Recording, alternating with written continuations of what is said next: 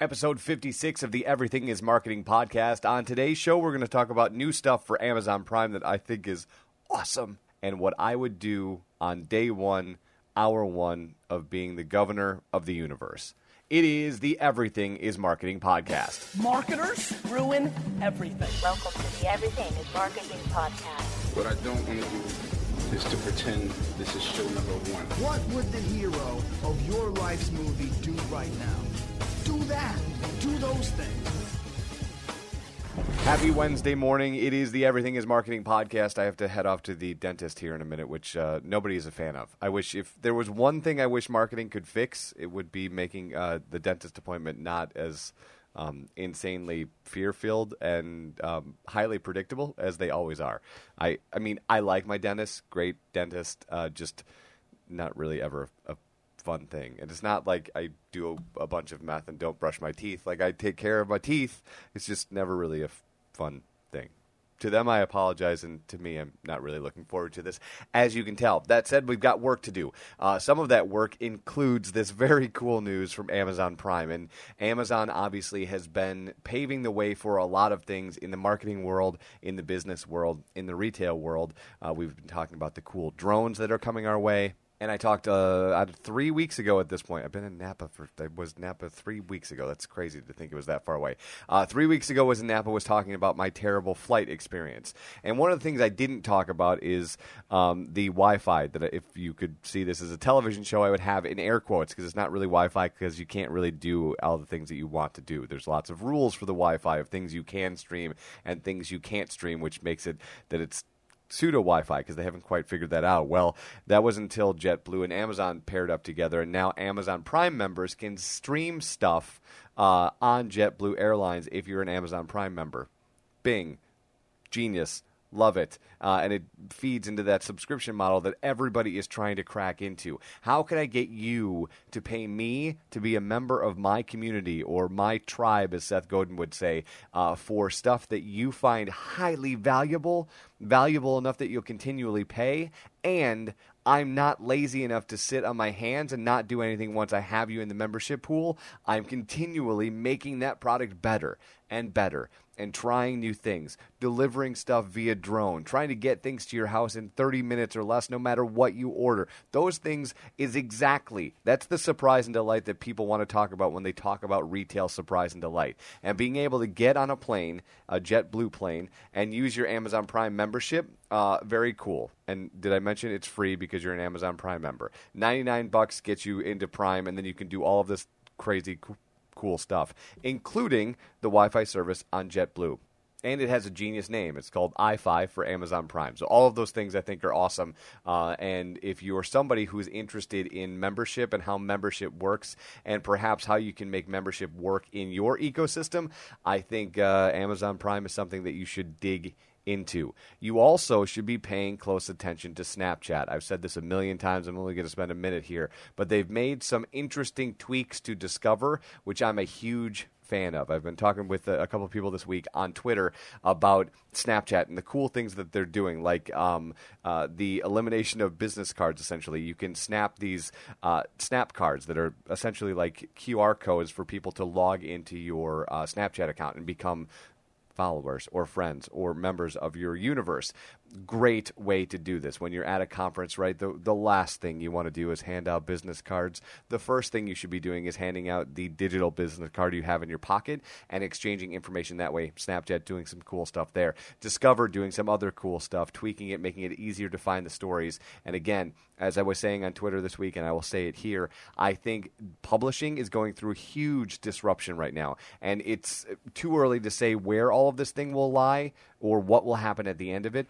But what I like about Snapchat is I think Discover, from a publishing platform, just whatever, if you don't deal with my story or brand stories or snaps at all, or you don't understand how the platform works or whatever you want to say, this is what Discover does right.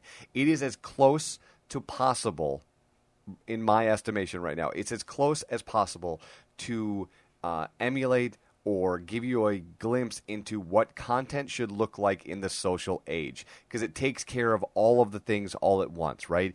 It's some long-form content, it's some short-form content, it's some Twitter-esque content, it's video, it's audio, it's multimedia, it's all in one, and it's updated continually. You know, every single day there's going to be a new thing in Discover from whatever brand that you're following, and all of those things are very close in my mind to what I want to see from content on the social universe. There are places you're going to go to get different stuff. You're going to go to Medium to read pieces from thought leaders on whatever it is that you're into.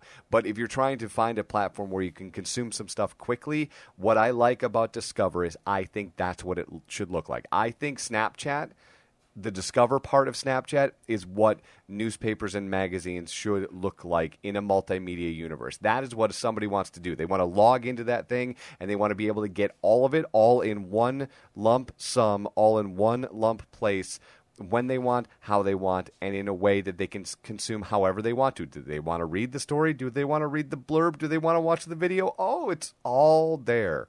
Follow Snapchat Discover, please.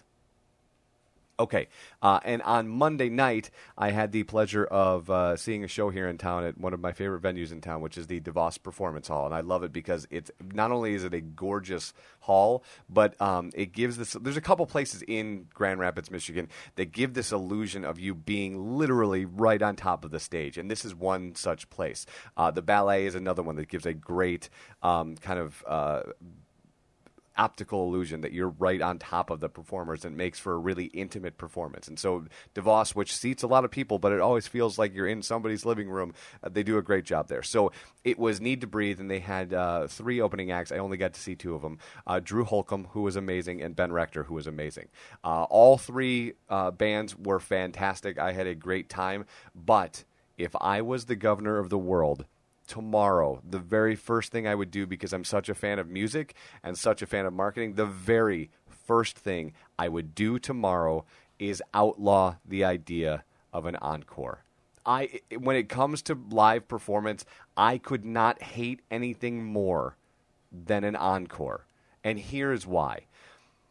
When you pay your ticket, you are in charge of what's happening, right? At a live music venue, it's kind of encapsulating some of the stuff that you're witnessing in the social space when customers are interacting with a brand, and what that looks like, and what sort of control does the customer have, and who's actually in control, right? When you're at a live performance, the transaction works like this. You pay your ticket, you sit in a seat, and you consume some sort of entertainment, and then you applaud that entertainment when it meets or exceeds your expectation. Right? That's how it works. They play a song, you think the song is brilliant, you stand up and clap. Or you sit down and clap if it's awesome. If it's good but not awesome. If it's awesome, you stand up and you jump up and down and you scream and yell and you can't get enough of it. And especially when it's the main event, right? In this case, it was a band called Need to Breathe. You're standing up the whole time because that's who you came to see. So you're clapping and screaming and singing and snapping and stomping your feet for, let's say, an hour and 15 minutes in this particular case.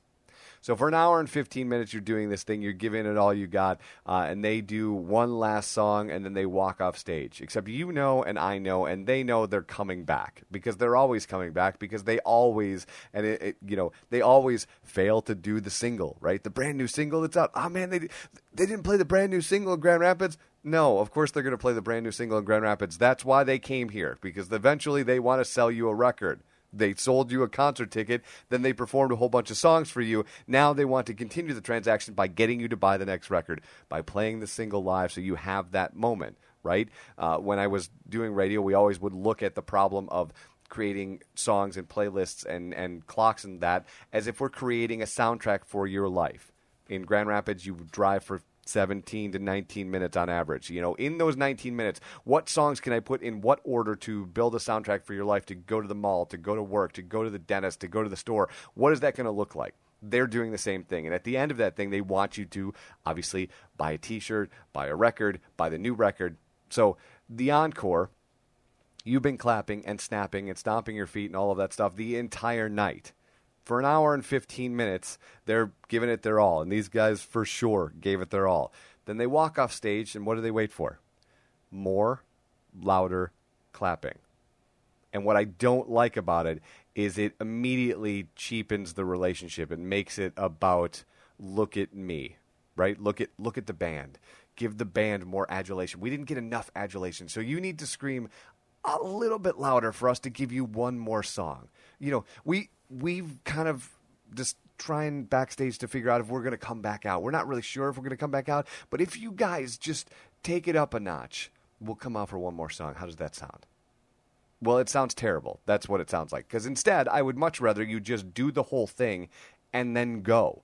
Keep it in one easy to understand hour and, in this case, 20-minute set instead of hour 15-minute set and your encore, hour and 20-minute set, and then you be on your way. I think if you're a band like a different example would be Pearl Jam.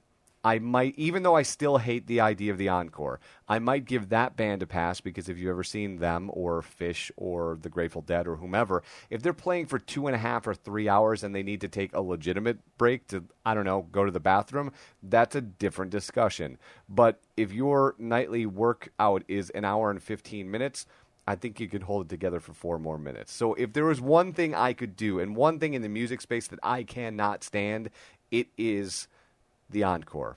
The second thing would be if the main act is late, which did not at all happen on Monday. That's not what I'm saying, but it does happen in the music world that you pay your money to go see X act and they show up 15, 20, 40, 50, 60, 78 minutes late and expect you to be just as excited to see them when they didn't even show up on time.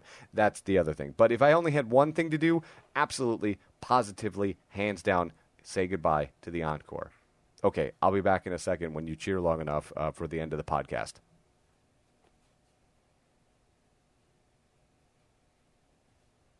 How did that make you feel? Pretty terrible, right?